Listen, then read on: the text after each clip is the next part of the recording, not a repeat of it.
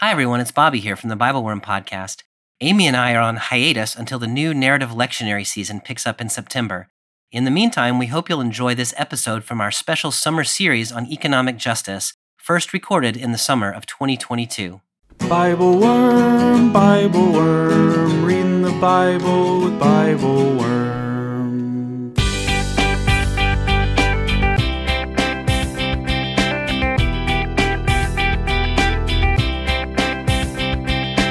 Welcome to Bible Worm, getting to the core of the biblical text. I'm Dr. Amy Robertson, Director of Lifelong Learning at Congregation Or Hadash in Sandy Springs, Georgia. And I'm Dr. Robert Williamson, Professor of Religious Studies at Hendrix College and the founding pastor of Mercy Community Church in Little Rock.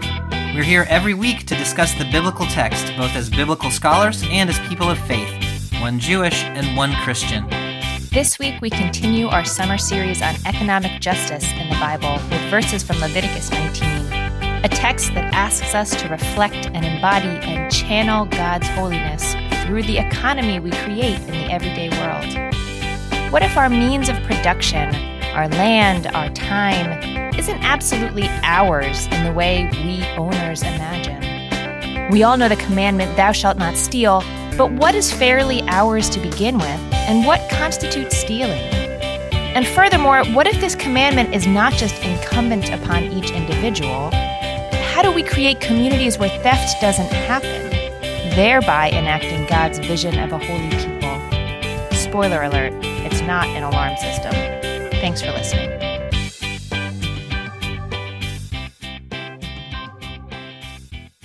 Hey, Bobby, how are you? Hey, Amy, I am doing well. How are you? I'm doing good. It's a beautiful day. It's a nice, clear morning. The birds are singing, but not like right next to my microphone. I know. Do you hear them? Tweet, tweet. No, they're safely at a safe distance from me. Yeah. Yeah, it's a good day. Amy, I have a dilemma that I need some help with. Speaking of birds. Yeah. Oh, bird dilemma. Good. A bird dilemma. It's not often that you have a bird dilemma. No. We are sitting on my front porch the other day, and there's a little bird building a sweet little nest above my porch, like on the eaves or whatever you call those things. And we are in the process of getting ready to paint our house in like 2 weeks. And so I'm like, poor little bird is building a nest, and we're going to have to take it down, presumably, in order to paint my house. Yeah. But should I just let it be what it is for like 3 weeks, 2 or 3 weeks, and hope? Or should I feel like if I bust it down, then the birds are going to be like, dang you, and then build it all over again? And just build it up again. Yeah. What should I do? You did not anticipate this dilemma, did you? I did not anticipate this dilemma. I feel like there's probably something in the Torah about what to do in precisely these situations. The rabbis had to think about this. I mean, that is sort of like a weird segue to our text today, although it doesn't answer your question of what you should do. Yeah. The first thing that comes to my mind is like, what is the like egg laying season like for birds? Yeah. Have we passed that already? Because my worry would be that they would have baby birds or eggs in the nest, and then you would have to disturb the nest, and that would be a danger to the baby birds. Yeah. I don't know where we are in the bird cycle. I guess I could check the Where are we in the bird triennial? Because my thought is like it doesn't take that long, right, for birds to lay eggs and then the eggs to hatch. So maybe between now and when they paint the house, they could actually get through that cycle, and then, they could go build a nest someplace else if they wanted to. But it could also happen that they would just be in the middle of bird cycle. It turns out I don't know that much about the reproductive habits of birds. I know this comes as a surprise. There's so much to learn about the world. I know. Though we are aged, yeah, we are yet students. Yeah, no, there's always more to learn. Yeah. Yeah, Bobby, I feel like this is precisely the kind of question that would come up in the section of the biblical text that we're in. It doesn't come up in today's section, but like this. So we're in the middle of Leviticus now. Yeah. We're going to read today from Leviticus 19, verses 9 to 18, and then verses 33 to 37. And there's just like such a strange to modern ears, I guess, combination of teachings and laws that are that are being passed down in this text. Yeah. And we're not going to read all of them, obviously, but it's there's got to be baby birds in there. Yeah.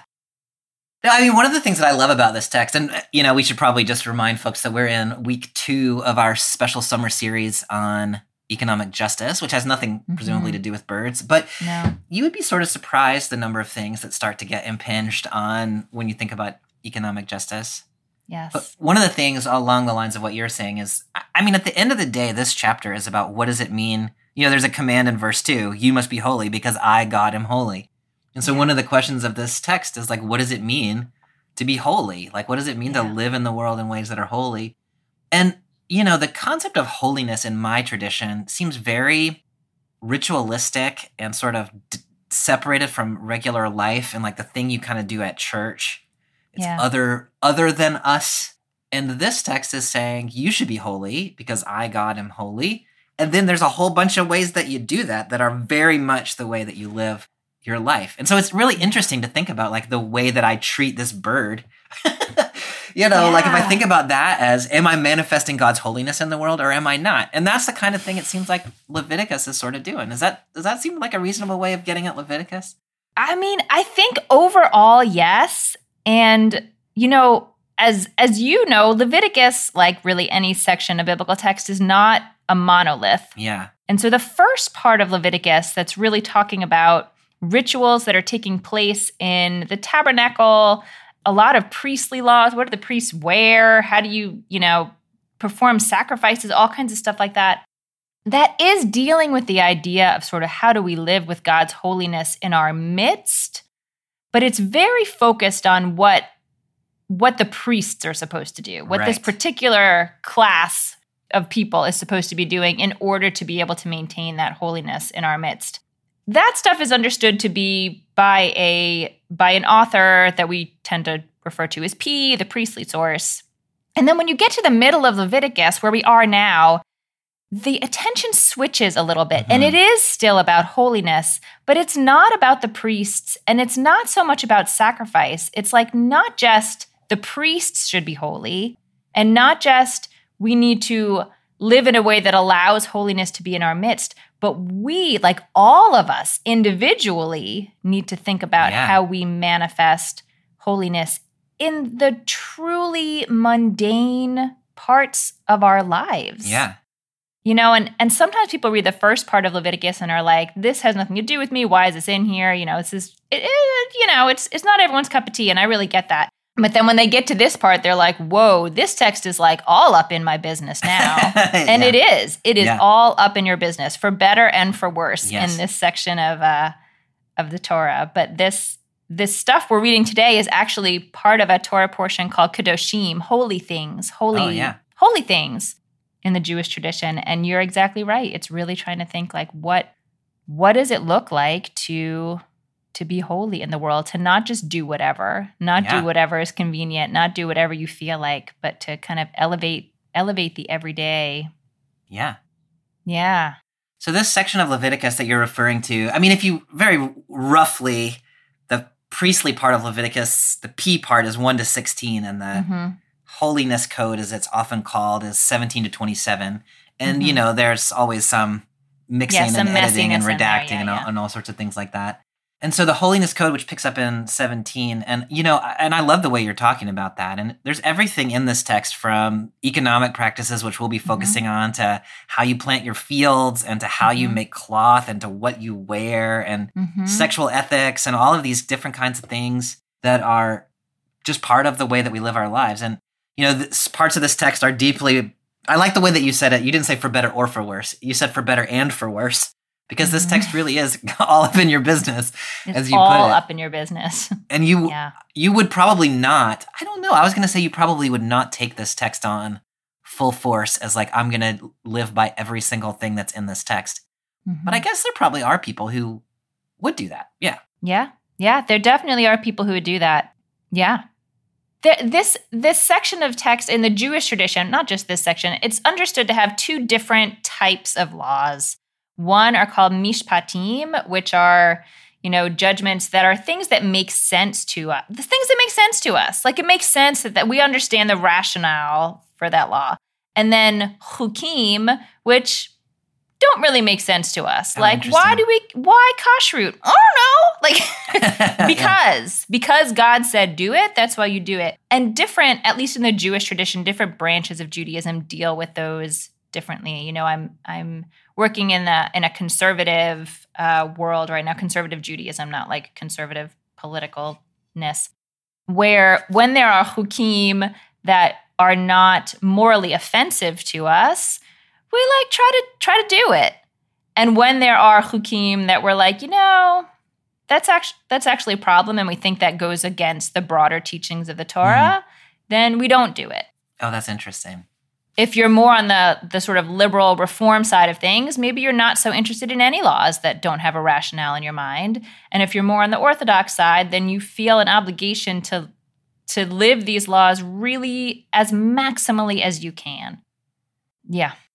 That's really interesting. In the Christian tradition, there's often people make kind of a distinction between purity laws and ethical laws. Mm-hmm. And they think that Jesus kind of more or less abrogated the purity law, which is, theologically questionable anyway, but did not abrogate the ethical law. And so you can make a distinction this way.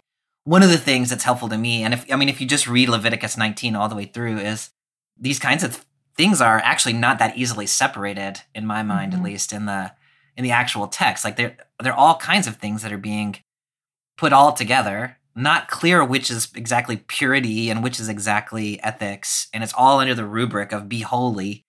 And so, I just say all of that to say sometimes Christians have a little bit of a hand-wavy way of saying we follow this rule but not that one.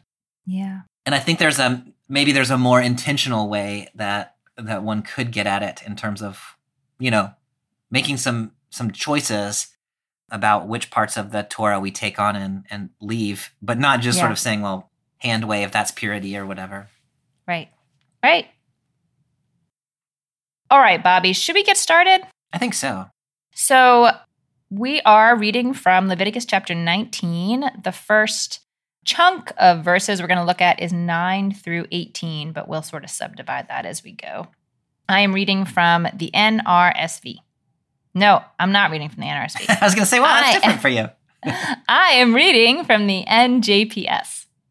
When you reap the harvest of your land, you shall not reap all the way to the edges of your field or gather the gleanings of your harvest. You shall not pick your vineyard bare or gather the fallen fruit of your vineyard. You shall leave them for the poor and the stranger. I, the Lord, am your God. Okay, I guess I shouldn't assume who of our listeners might have a field. I don't have a field. I don't have any harvest. Yeah, Can you describe what you think the text is requiring here? Yeah, no, that's a great way to start. I think that there are two separate things that are being commanded. Well, with relation to the field, and then sort of restated with relation to the vineyard. And so the way that I'm imagining it is, I'm a farmer. I've got a field that I need to either designate like an end of my field or the border around it. I don't know quite which way you would think about it. And I'm going to leave part of my produce around the edges. I'm going to leave it, not going to touch it at all, so that people can come, here it's stated as the poor and the immigrant, can come and gather food for themselves. Yeah. So that's one bit of it, is don't harvest all the way to the edges of your field. Leave some around the edges for poor people. The other thing I think that's here is in the CEB, which I'm reading, it says, don't gather up every remaining bit of your harvest. I think in the JPS it was, don't glean. Yeah, don't gather the gleanings. Yeah. And so I think what that's saying is, as you are gathering up your produce for your field, you are inevitably going to drop some on the ground. And you could go back and pick that up and like do a final sweep through and make sure you got every last bit. And this text is saying, don't do that. If you drop some, just let it be. And then people who are immigrant and poor can come through the rest of the field and they can gather up what's been dropped. So there's the sort of border somewhere around the edge that's completely left for the poor. And then there's the stuff that you gather in the middle where what you drop is left for the poor. Is that the way that you read that? Yeah. And, I was reading the other day that this command not to pick up the things that have fallen as you've been harvesting is one of the commandments that you can't do intentionally. I mean, you can, but you can't. You're not supposed to throw things on the ground. Like, you're not supposed to drop things on purpose. It's just if you drop things, you're not supposed to pick them up. Oh, that's really interesting. It was an interesting nuance. So you can take care not to drop things. Yeah. But just once they're dropped, you don't go back and get them. Yeah. Bobby, there are a lot of ways to ensure that the hungry have access to food. What do you think about this way in particular? Like, why doesn't it say, harvest your field and then put out some buckets of food? Now, that's a really important question, Amy. And I don't know for sure. The way that I have this imagined in my head is the edge of the field is sort of, part of the field that's sort of away. Mm-hmm. So it's not public exactly, so people can go and sort of have we were talking about human dignity last time. Yeah. People can go and they can gather without it all being like, here, I'm giving you stuff. Right. And then I think the other piece that's there is, you're not picking it for people and giving it to them. You are leaving it there so that the produce of the land is available to everyone. There's still some labor that's going to go into it on the part of the person gathering. So this isn't handouts exactly. This is simply not exploiting the productivity of the land to the full extent, recognizing that there is extra and letting those people who can go and gather it. That's how I get at that. What do you see there? I love those thoughts, and I think they're right on. I mean, there's some element of, I don't know, dignity or autonomy or something in saying, like, just leave it for people to do the work for themselves and have sort of the fruits of their own labor harvesting the field, even if they don't have a field right now. Yeah. And I do think it also is a reminder, I think, as you were getting at, that the land is not the land and the produce of the land are not yours just because you own the field, and it's a really hard thing to remember.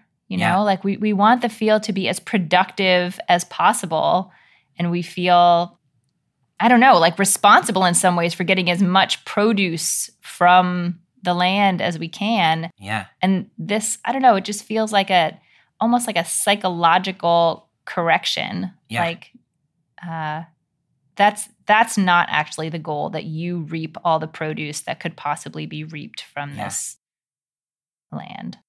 I think that's so important, Amy, and that especially that point. I mean, all of that was important. The notion that it's not yours, I think, is crucial to this text because there's a way of saying this stuff that I have gathered, that I planted, that's on my land, I'm giving it to you. That out of the goodness of my heart. Yeah. And you should be grateful to me. Like, that's establishing a certain kind of relationship between. There's a power dynamic. Yeah. If the perspective is that edge of that field is not mine. Right? I am forbidden from gathering that stuff. It's just not, it doesn't belong to me. It belongs to the poor and the immigrant. Now it feels different because that's not that I gave that to you. That was just this part of my field is for people who need to gather, and it doesn't belong to me at all. I think that's super important. Yeah. The other thing you were saying that was, I was trying to frame it in a capitalist framework where, what you want to do is maximize profits at every turn. You want to minimize inefficiencies and maximize profit potential. And this law is cutting it against that in multiple ways. One of them is you're not gathering as much as you could. So I am intentionally making my productivity margins lower. And secondly is I'm letting the people that I could sell my food to go get it for free. So not only is my field not producing as much as it could, but I'm also reducing the market. The market, yeah. And so it cuts twice against me if my goal is to make profit. It is I think it was impractical in the ancient world. It is highly impractical in a capitalist society where, you're undermining your own capacity to sell, both produce and to sell.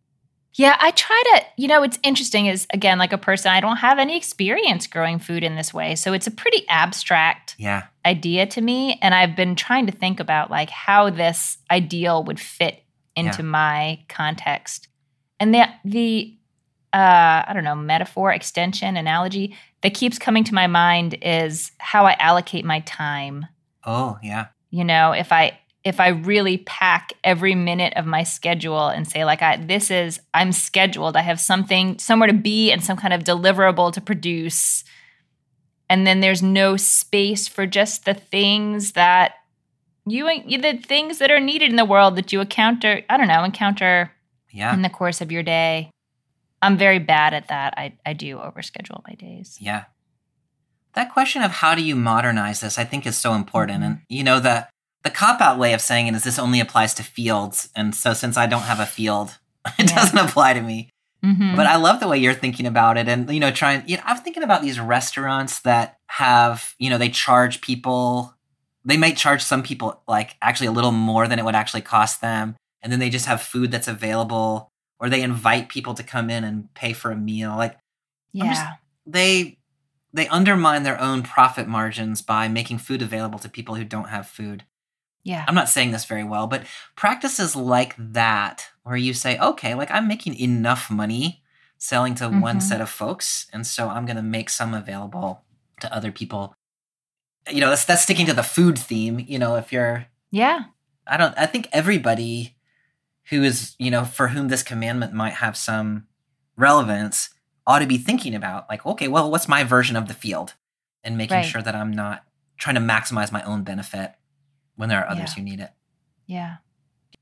I just wanted to come back to say that, like, going back to read verse 2, which is not part of our lectionary text, but you must be holy because I, the Lord your God, am holy. Like, what we're talking about in terms of gleaning fields and leaving behind and all of that is exactly about being holy. It's not just about some sort of abstract ethics. It's about holiness, and it's being holy because God is holy. So God's holiness is manifested in the world by whether you and I do or do not do what is being commanded about our productivity. Yep. All up in your business, Bobby. All up in your business. All right. Should we continue? Let's do. Okay. I'm picking up in verse 11. You shall not steal. You shall not deal deceitfully or falsely with one another. You shall not swear falsely by my name, profaning the name of your God. I am the Lord. You shall not defraud your fellow. You shall not commit robbery. The wages of a laborer shall not remain with you until morning. You shall not insult the deaf or place a stumbling block before the blind. You shall fear your God. I am the Lord. I feel like there are a couple of different ways to get in here, but let me ask you first, Bobby, about the juxtaposition of verse 11 with what came before it. So I think one way to read this is, as Kedoshim tends to do, as this section of text tends to do, is put all these laws like just sort of back to back to back. Yeah. And it's not always clear that there's any relationship directly. It's just that they all are under this umbrella of this is what holiness looks like in a human life. Yeah. But there are some Jewish thinkers who directly connect the idea of not stealing with the imperative to leave parts of your field. Yeah. Do you see a connection there?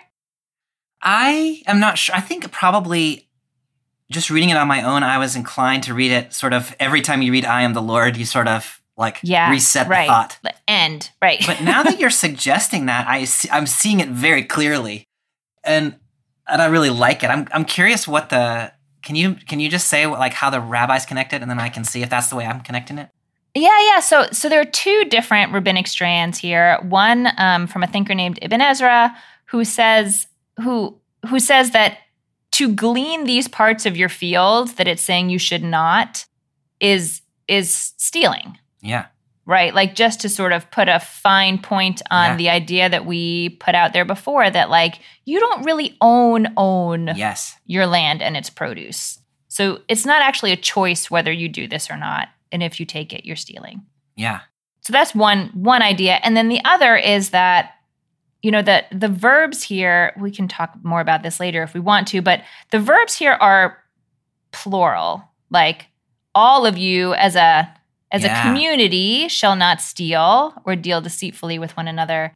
And so there's another Jewish thinker named Kara who says, if you don't do this, if you don't leave the edges of your field, you are basically forcing someone else in the community to steal. Oh. And that, as a community, it is your job to make sure stealing is not happening. and you're setting someone up to have to steal. I love that. That first one was how I was connecting it. So this does not actually belong to you. And so if you try to keep it, then you're stealing. Yeah. That second one is so rich. My goodness. So stealing is not simply something that bad people do. Stealing is something that people do out of necessity. And if you don't observe the generosity that is commanded, you are setting people up to steal. That is blowing my mind. I mean, I think it fits right in with a lot of the things that you have brought up in many texts, not just in economic justice texts, but the way, like there is sort of a level on the individual that we can read these things. And then there is a level of like the community has to function in a certain, the community has to function in a certain way. Yeah. Yeah. And this really brings that to the community level. That is absolutely right. You know, the other thing that was going through my head as you were reading was that this language is, I mean, we're in the 10 Commandments right here is what we are. Don't steal, don't lie, don't desecrate God's name. Like there's 3 commandments right there. Yep. And, you know, like one of the things that I always joke around when I'm reading the 10 Commandments with my students is like the 10 Commandments, like you can pretty much get through your life without breaking any of them. If you like, I have never murdered anybody. Like there's a lot of them that you don't have to try very hard. And I am realizing that that's just like what this text is saying is no, Williamson. Like you're thinking in too big of terms. Like when I say don't profane God's name, or when I say don't lie, what I mean is don't try to like finagle your finances so it looks like you're more generous than you are. Like this is bringing the 10 Commandments down and saying those things, like in everything that you do, even in terms of how you glean your field, there is a potential to break 3 commandments right there, even though all you did was glean all the way to the edge of your field. Yeah.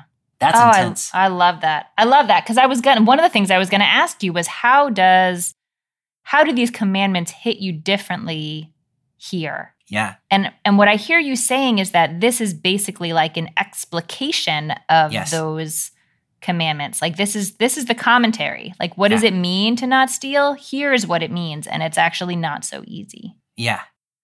So like I can go through my life without actually, you know, snatching someone's purse and running away with it. But if you start to think like, did I consume things that were not rightfully mine? And that's going to be stealing now? Oh my goodness. Yeah. Swearing false. Like I was always taught like don't take the Lord's name in vain was like don't swear, like don't say bad words, which I actually really struggle with. Yeah. But this is saying like if I like nobody knows if I go back and pick up the stuff I dropped in my field. So if I say no, I promise, I swear I didn't do it. Like that is not just like a little white lie. That is breaking a 10 commandment. Or to say like, yeah, I love God, but you know, God commanded this and I'm not doing it. Like now suddenly that is breaking a commandment. Yeah. This is very, very much intense. Yeah. It is intense. Yeah, it is intense. This, the ending of this section, I know we still have other places in here to talk, but what you were saying pushed my mind to this, you shall fear your God. Yeah. And there's a Jewish thinker, more modern, named Nechama Leibowitz, who says whenever this phrase is used, it refers to something that is entrusted to the conscience of the individual. Because only you know whether you have done something in good faith. It is unlikely that someone is going to be taken to court because they have gone back and picked up the gleanings of their field. Yeah. But so it has that little extra like, it's an internal thing. Like if you have this sense of awe in your relationship to God, you know, awe and fear are really, really close, really close, just 2 sides of the same coin there. But if you truly believe in the grandeur of God and the power of God and the wisdom of God, that should motivate you. That should motivate you to do this. You shouldn't need a court to do that. I love that, Amy, and it fits so nicely. Like the first time I read verse 14, don't insult a deaf person, don't put an obstacle in front of a blind person, I was like, this seems like pretty obvious to me that these are bad things to do. But what you're saying there, I think, fits really nicely, like helps me understand what that's about. Because if you insult a deaf person, I think this text is saying they would never know, right? Because they can't hear what you said. If you put something in front of a blind person, they don't know that you did that. And so these are things that ostensibly you could get away with, and no one would ever be the wiser. And what this is saying is exactly that. God knows that you did that. So just because the person whom you are treating poorly can't identify you or maybe even recognize that they've been mistreated, does not mean that it doesn't count. Yeah.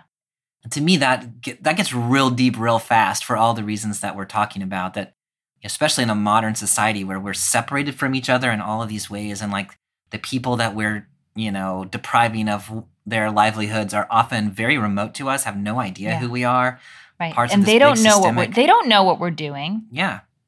There may be in other parts of the world, exactly. Yeah.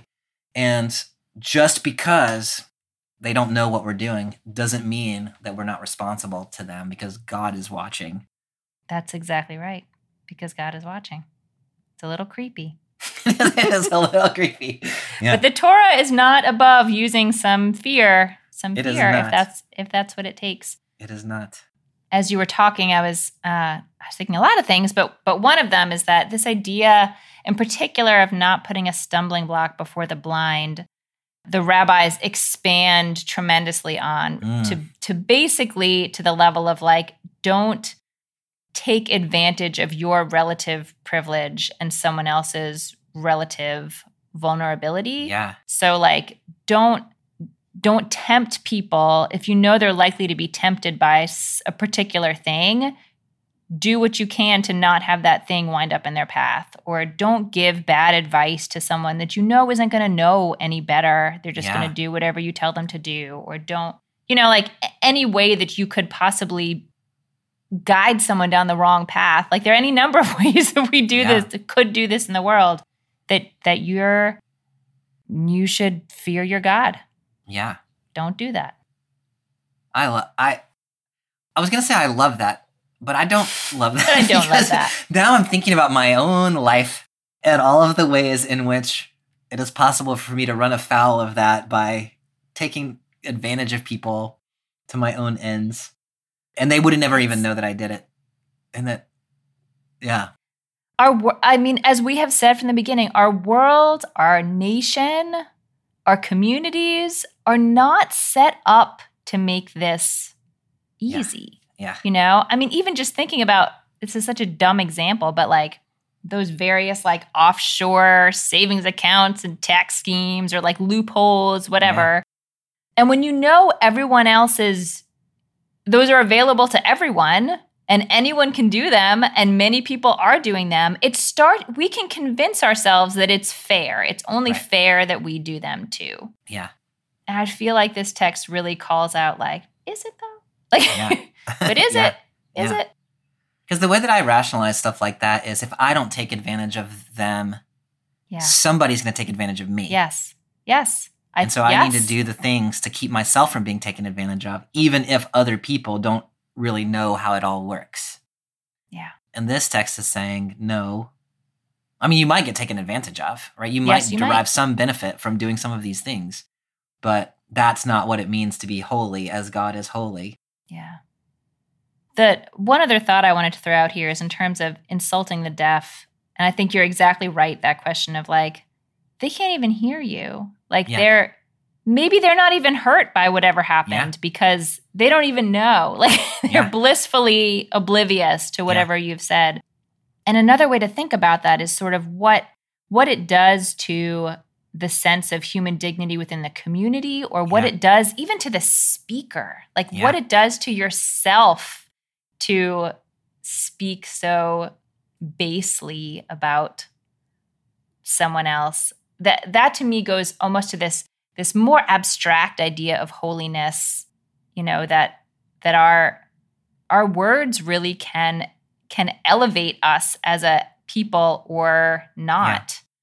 And that's real. Yeah. I think that's real. That's real. And this is kind of a silly example of that, but when you're a parent, there's lots of stuff you have to like clean up and pick up and put away and like all the things that really somebody else ought to be doing that. And I have really been concentrating for the last little bit about doing that joyfully instead of grumpily, because it affects my relationships with my family. Yes. When I'm picking up after you all the freaking time. Mm-hmm. And in ways that affect my actual relationships with my kids, and then also in ways that affect my internal disposition towards them. And I think, if I mutter about it quietly to myself, they're never going to hear. Right. But at some deep level, they're going to know, and I'm going to know that things aren't exactly, right. And so thinking about like, how do I reframe that so that I'm not saying things to myself that I wouldn't say like to them directly. So it's been a challenge. I think that's a great example. And it's such a like holiness code example, because it's just like, this is the on the ground, day to day. This is like boots on the ground. What does it look like? Yeah. And it is, don't mutter mean things about your kids to yourself, because it changes you. Yes. And it changes like the air in the room. It does. It absolutely does. It's hard though. Yeah. Is there anything else you want to say about this piece? The only other thing that's really there, I think, is that not withholding laborers' pay, which we also saw in Deuteronomy. Yep. The fact that here is related in verse 13 to oppressing and robbing. Yep. Which I think we've talked about as well, but a little bit, about the gleaning the field. But that sense of unjust payment practices, whatever that might look like in our context, that is itself robbery. It's a violation of one of the commandments. I think that's worth noting here again. Yes. I'm glad you drew that out. And I think even the fact that we just saw that text last week, like that idea last week, know, and so it's kind of nice to see it reinforced here. Like, it's not that this idea of economic justice is totally scattershot between the different sources that we have. Some of them have different focus points than others, but you do start to get a foundational picture that covers all of them. Yeah. Hi, everyone. It's Bobby here from the Bible Worm Podcast. We hope you're enjoying our special summer series on the Bible and economic justice. Amy and I are grateful to you for being a part of the Bible Worm listening community. If you're looking for more Bible Worm resources, we hope you'll check out our Patreon at patreon.com/BibleWormPodcast. There you can sign up to receive early episodes, weekly liturgies, and video Bible studies that go along with the podcast. Or for just $4 a month, you can support our ongoing work and help keep this podcast freely available to the public. Plus, you'll receive a snappy Bible Worm sticker that will make you the envy of all your friends and family.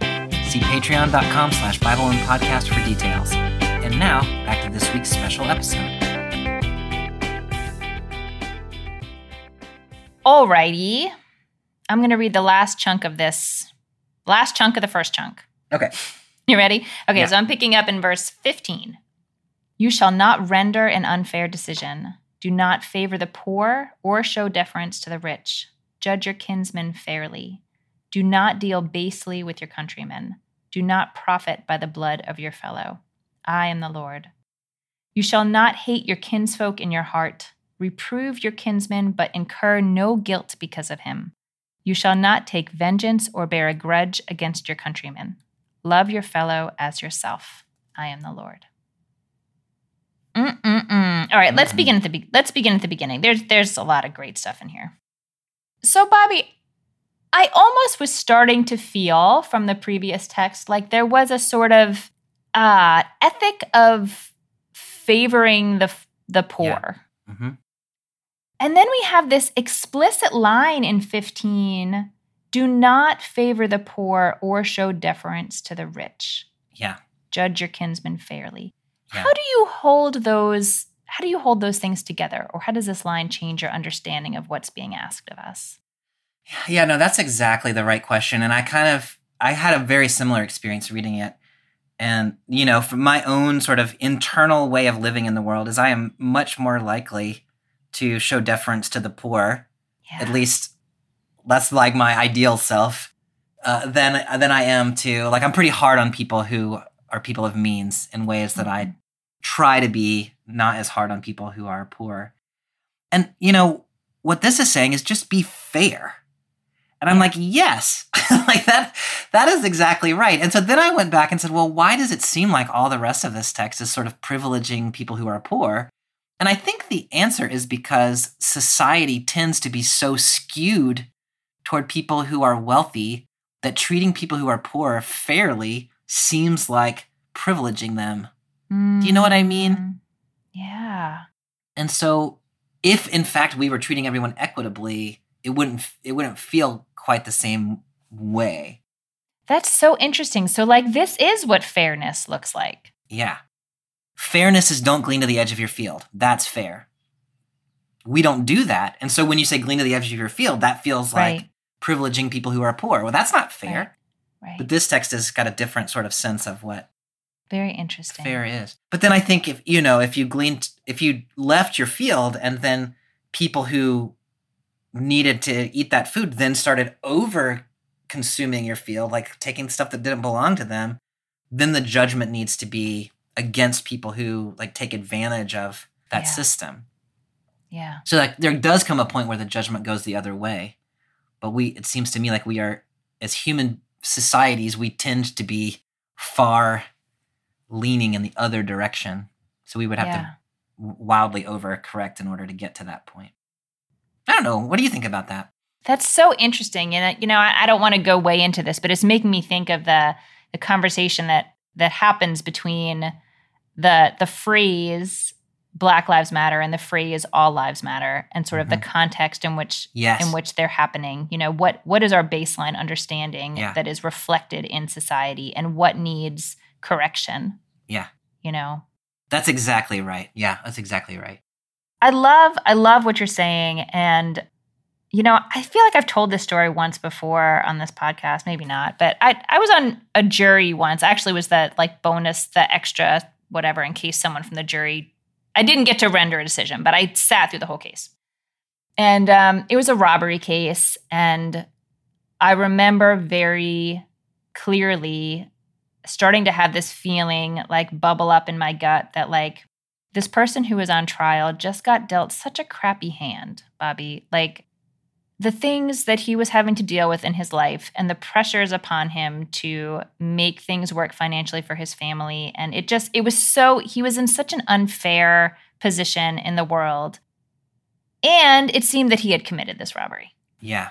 And I really felt like tied up about what does that mean for me as a juror? Like how do I think about that? And this verse came to my mind as a sort of, you almost in the same way that like just when someone is poor, you don't just give them something. Like they come and glean from the field themselves. Like, no, we still have to, the question here is, was a robbery committed? And so in this case, if you believe the robbery was committed, you have to say the robbery was committed. And you have to deal with all the other stuff too, like all the societal stuff too, but that you can't solve the problem with unjust decision-making, you know, that there still has to be honesty in the justice system. And it doesn't help anyone to abrogate that process. I think that's exactly right, Amy. And what you're saying is so hard and so important. And, this happens all the time at Mercy Church, where people get in trouble for things that they were just put in a position where they didn't really have any good choices. And so they made a bad choice. Yeah. And that's the way we talk with, when we talk with them, we say that was a bad choice and you had a raw hand and that was a bad, and I think that's exactly right. I think that you cannot separate that from the second half of verse 17. Yes. Rebuke your fellow Israelites strongly so you don't become responsible for his sin. When I read that's about rebuking the people who are creating the situation that left your person with no good choices. If you did not glean to the edge of your field, that person would not have had to steal, and you wouldn't have had to render that judgment. So, okay, I'm going to render that judgment against that person, but I'm going to rebuke you, landowner, because you are creating the situation in which people have bad choices. That's all they can make. So we can't just do the one without the other. Yeah. We've got to do them both together. Yeah. Yeah, I certainly don't think that this text envisions any lack of love and compassion and standards for the people who have privilege in society. Yeah, I think it's both. It's both and. But the goal is, if we could actually get ourselves to live generously, then we wouldn't have to make bad choices like that one. How do you understand this idea or the connection between reprove your kinsman, but incur no guilt because of him, and incur no guilt because of him, or? Yeah, the CEB's translation, rebuke your fellow Israelites strongly so you don't become responsible for his sin. Oh, there's a lot of interpretation in that translation. There is a lot of interpretation in that translation. If I follow that line of thinking, where I come out is this thing that we talk about quite often, which is that we rise and fall as a community. Yeah. And so if we allow people to take advantage of others in the community, and I think this is true of whether the person is somebody who is wealthy or somebody who is poor, like we were just talking about, if we let that go, then the community becomes unstable and we're going to be guilty for it. I think we're going to be guilty in God's eyes. I also think we're going to be guilty because a society that gets out of whack like that is sort of internally dissolving, problematic. Yeah. And so we need to, when we see people who are taking advantage in whatever way, we need to be clear with them about that so that God does not judge us, but also so that society doesn't sort of come apart at the seams in ways that are going to bring us down with it. Is that where you go with that, or do you go somewhere different? I do. Well, yes. And it's making me think back to with the singulars and the plurals and the verbs. Yeah. I also think of this on a personal level, where if you don't speak your mind when you see something that you genuinely think is wrong, I feel like it lives in you somewhere, like that feeling towards that person. Like this is almost going back to the ethics of speech that we talked about, and not insulting the deaf. Like, and then it comes out sideways. Like it also causes a societal breakdown, a different maybe type of societal breakdown, but it pulls apart all the trust that it's trying to develop between people within, these texts of Leviticus. I feel this saying, like, you have to say the hard things. Yeah. You have to say the hard things. If you really believe that something that's happening is wrong, you have to say something. I think that's exactly right, Amy. And the line that's in there, do not stand by while your neighbor's blood is shed. Like, on the one hand, that's an extreme example, although you can think of cases where people literally watch crimes happen in front of them and don't intervene or say anything or call the police or anything. If you then think beyond just literal bloodshed to like violence is enacted in various ways, both physical and emotional and economic, and you don't say anything, now the bystander effect becomes a sort of deeper, more pervasive kind of issue. And I think that's exactly right. When you see something that is unfair, unjust, someone is being harmed, you've got to say something. If you want to live in this kind of this system requires it. This system requires it. The last thing that's in this text for me in this little section is, that line in 19:18, you must love your neighbor as yourself. That gets taken up in the New Testament, and sometimes Jesus says it, sometimes a legal expert says it, but it becomes sort of like an ethic. Love your neighbor as yourself. I know it is in Judaism as well. For sure. Love God, love neighbor. There's the Torah. Everything else is commentary. Yeah. When you put it in this context of all these things we've just been talking about, and then you're like, oh yeah, by the way, that's what love your neighbor means. Put such a different inflection on it than just sort of in the abstract, like love your neighbor, like you should have positive thoughts about people. Like, right. It's not just positive thoughts about your neighbor. Yeah. It's about ensuring justice and fairness and equity. Loving people by rebuking them, loving people by ensuring that they are taken care of. Like, it means all of these things. Yeah. I remember one of the episodes we did on Philippians, I think, we were talking about what would it look like for people to pursue knowledge and insight in order to increase love in the world.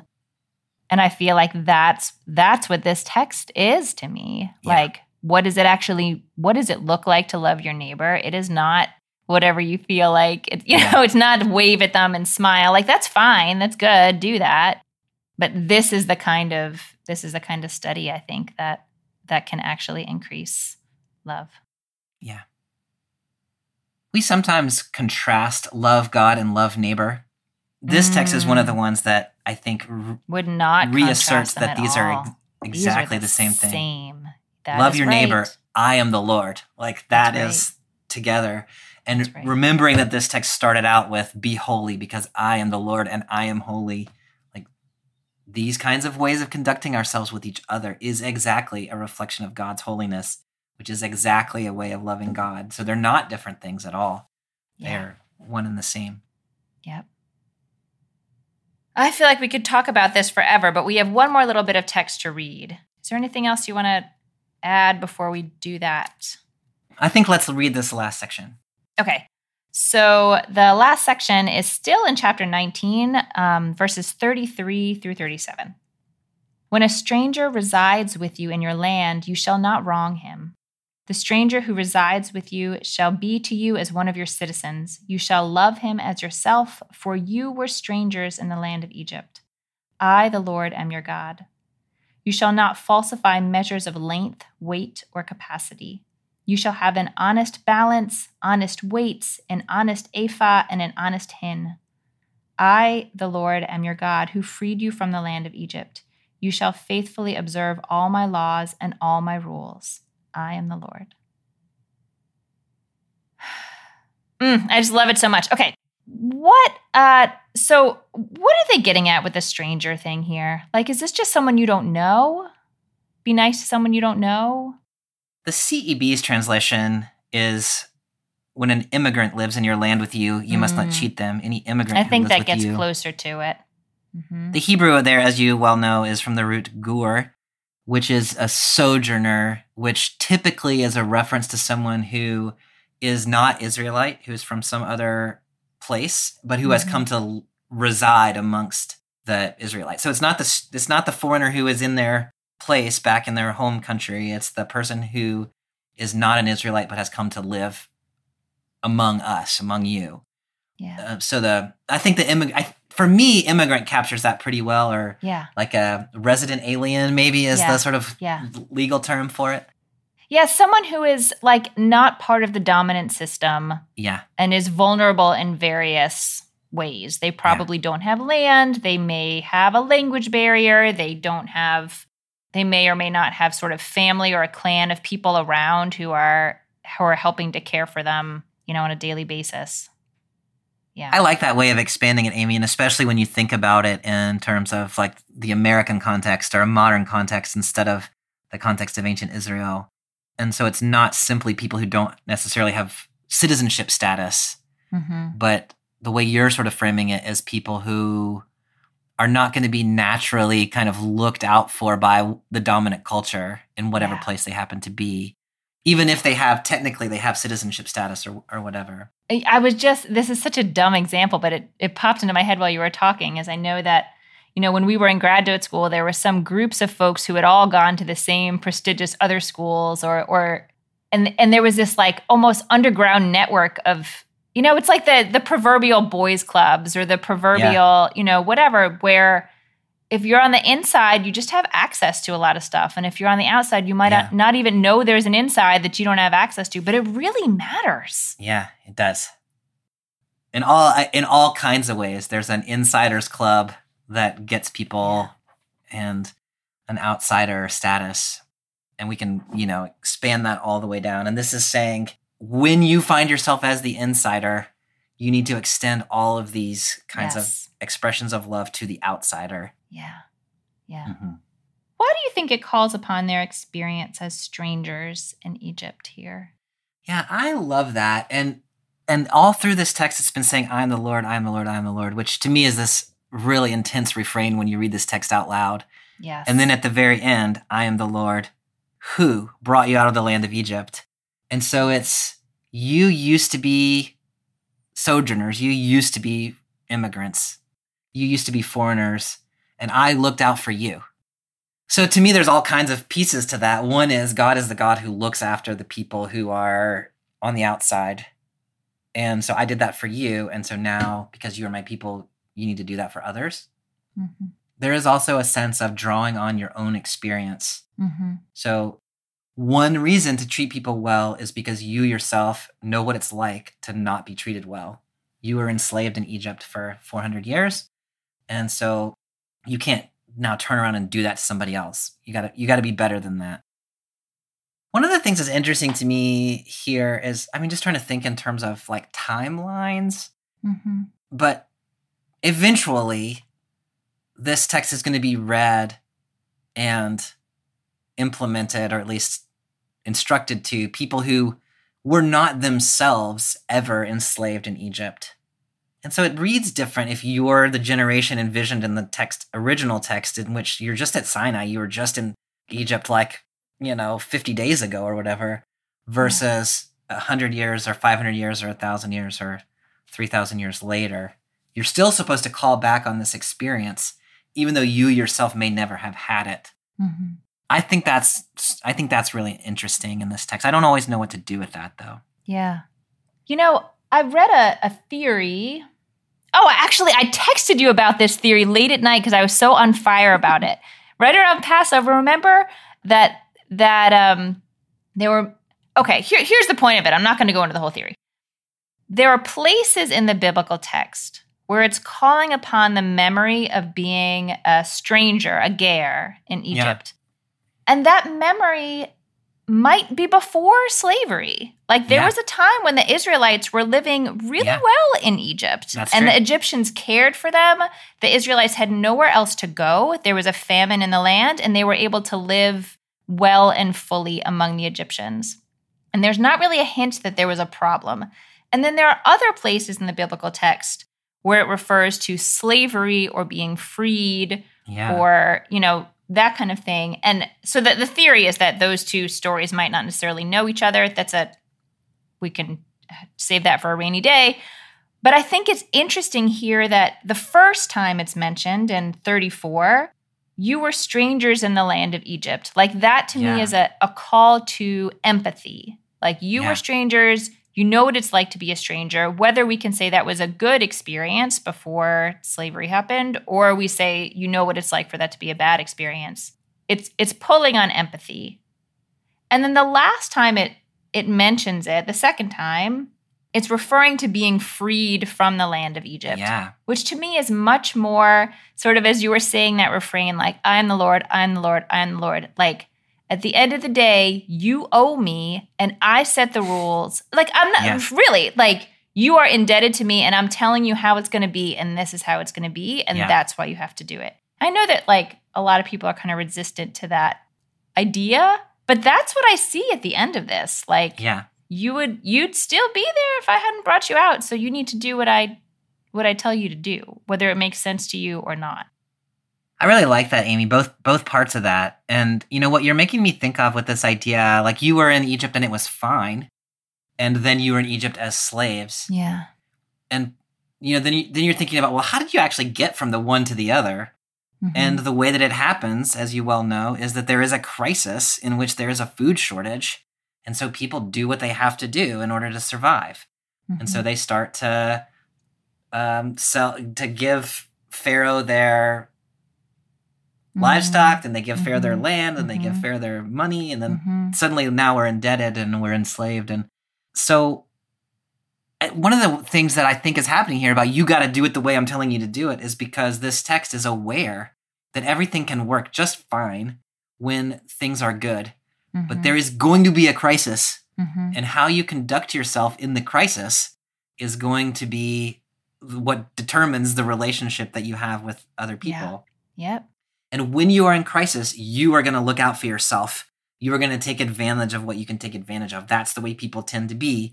And so I am God, and I am telling you, you cannot do that, because you all got to look out for each other, or we're just going to end up back in a situation of enslavement again. Yeah. I mean, you might be the enslaver this time, but that's not what we're looking for. We're looking for a society where people are treated justly and fairly and equitably and with dignity. Yeah. And so I like that sort of the insistence. I am the Lord. I know what I'm doing. Right. Therefore, you better do it. Even if things seem fine right now, I'm telling you, they're not always going to be fine. And what you do now is going to determine is laying the course for how you're going to respond in crisis. Yeah. I love that. And I love that right in the middle of these two powerful memories, there's this very simple, y'all, don't falsify your measures. Like, don't try to skip a couple ounces off the grain that you give someone. Don't, it's like really, really hyper grounded. Yeah. I love that. I love that too, Amy. I hadn't really been paying that much attention to where that little command about measures and lengths and volumes is. But you're right. Like, it is in the middle of a dramatic, historical sweep. And it's these things that seem utterly inconsequential are the things that ultimately play out in these big, big ways. Yeah. There's also something in that line about, it goes back in my mind to the thing we were talking about previously about not insulting deaf people. Because here we have a situation where people who are sojourning among you, they don't understand all the nuances of the ways that your society works. And so it would be fairly easy to cheat them. Yep. And nobody would ever be the wiser. Oh my gosh. I remember traveling around Europe in college and basically just holding out a handful of money. I mean, I was so naive. Being like, I don't know how this money works. Just take what I owe you. And I still don't know if there I did not know. I would hopefully not do that today, but it is that level of vulnerability. If you don't know the rules, you don't know the rules. Yeah. The other thing that's really important to me about this is we talked last time in Deuteronomy about how there's a concern for your own people. And that concern is also in this text, love your neighbor as yourself. But then just, a few verses later in the same chapter, it flips to, and also the other people care about them too. Yeah. I don't know that that's urgently important, but I think there is sometimes a mischaracterization in Christian communities of the nature of the Hebrew text, because it's about loving your own folks. And then here it is, right here in this text, love people who are not your own people as well. Yeah. There is also, I've noticed this in the last few years about, I don't know, there is an argument in the Christian world about whether or not Christians should care about immigrants, which to me is so insane. Like, to me, it's like your American identity and your Christian identity bump up against each other. And what you're really asking is, do Americans need to care about immigrants? Which, I mean, fair enough. That's a fair question. Right. But if the question is, do Christians need to care about immigrants? The answer is very clearly yes. And here it is in the sacred text. And it is so ridiculous to me that sometimes becomes a question. So there it is. If you're supposed to love your neighbor, you're also supposed to love the foreigner. Like, there it is, right there. Yeah. Yep. Even if it feels like hukim, even if you don't know why you're supposed to. It doesn't have to make sense to you. Oh my goodness. We really could talk about this text forever, except we can't. We cannot. Because we're out of time. We are. So, what is rising to the top for you, Dr. Williamson? I think what I'm sort of taking with me is this sense of the justice, the fairness, equitability of life in community is a fragile thing that has to be guarded and protected and ensured. You've got to treat vulnerable people well. You've got to rebuke people who are privileged, who might be inclined to not treat vulnerable people well. You've got to remember your history, where this thing has gone awry. And so you can make sure that when times are good, you act in ways that are going to carry you through when there's a crisis. All of that seems it just seems right and true, and also really, really difficult to live out in our time, maybe in all times. One of the reasons I think this text is so insistent about I am the Lord is because it was also hard to live out in the time when this text was written. This is hard. But the thing that I keep coming back to, and I've said it a number of times, is that this is all framed in be holy because I am God and I am holy. So this is not simply saying this is the way that you should live, although it is saying that, but it's saying this is the way that you should live because this is the way that God's holiness is manifested in the world. Yeah. So if you do not live this way, you are insulting God publicly. You're violating the commandment that says don't take the Lord's name in vain is what you're doing. Is because you're saying I'm a person who belongs to God, and yet you're living your life in a way that is bringing shame to the way of life that God desires for God's people. And I mean, I don't know what motivates us, whether we're more motivated by taking care of people who need to be taken care of, or whether we're more motivated by not shaming God in public. I don't know which of those things. But this text is kind of saying that's all the same thing. So whichever one of these motivates you, you need to do it, because people are watching to see what God is like by looking at the way we treat our neighbor, including the foreigner and the immigrant. And so whatever your motivation is, like, be holy, because I'm holy. Yeah. What are you thinking when you look at this text? I had something I was going to say, and then what you were saying changed it. So I'm going to follow that. The word kadosh, holy, comes from a root that is, it's related to being set apart. So you got to hang in there with me for a minute there, Bobby, because I know you don't like setting people apart. And I learned it actually in the context of marriage. It's used for marriage. And I remember like picturing sort of like you're in a group of people, but like there's this one person who's your beloved, and you can like picture this little circle around you. Like this is really where it's at. And so I feel like what this text is really wrestling with is what do we need to set ourselves apart from in order to be in this sort of imaginary circle that God is creating? Yeah. And I feel like it is very easy to set ourselves apart from the immigrant or the foreigner or the person who is poor or like those are the circles that are naturally drawn by our societies. It seems like in ancient times as well as now. Yeah. And this text is like telling us to redraw the circle. Like you do actually, it's going to be hard. You're going to have to set yourself apart from the dominant economic system or the dominant economic impulse to worry about scarcity and care for yourself, all of that stuff. And when we do that, we sort of enter into this circle of godliness. And I know that idea can sort of, can go off the rails somewhere because it implies separation that maybe could become problematic. But I think this is calling for some kind of separation. We can call it separation from the empire or, something like that. But that's why it's hard. Yeah. That's why it's hard. This is not, it's not the automatic thing to do. And that has me thinking too about these, chukim versus mishpatim. And there are things that maybe laws that I intentionally don't follow now because I think they're morally offensive. Some of them are in the Holiness Code. Yeah. And then there are also things that aren't offensive but are really uphill. Like it's really an uphill battle. And so I feel like this is a call to ascend the hill. Like, yes, you can. Yes, you can. Yeah. I love that, Amy. And the set apartness, like this is being set apart in a way that ensures justice for people who are not even part of the set apartness. Yes. Those who are sojourners among you. Yes. And so it is not the sort of set apartness that concerns me where we pull away and ignore everyone else. It's a set apartness that actually leads us to care for people who are beyond the bounds. Yeah. But I think you're exactly right.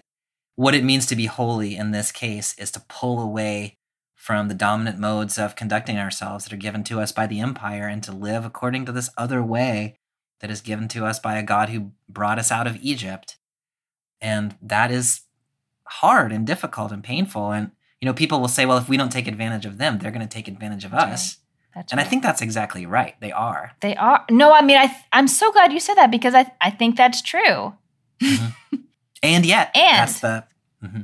Yeah. So what? You got to be different. Mm-hmm. Well, we have one more week in the Hebrew Bible as a part of our summer series. Next time, we will be reading from the book of Micah. Very different genre. We'll get a poetic, prophetic voice in the mix. Yeah. I'm looking forward to that conversation, Amy. Yeah, me too. All right. Have a great week. I'll see you next time. All right. See you then. Bye. Bye.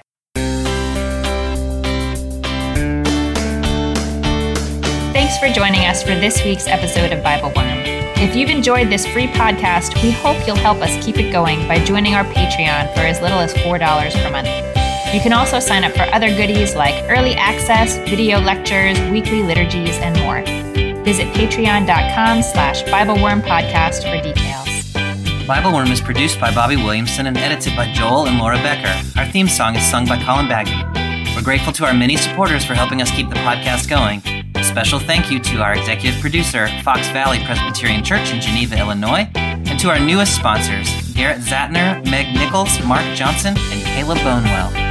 Join us again next time as we explore Micah chapter 6, verses 7 through 15, and chapter 7, verses 1 through 7. Until then, keep on digging.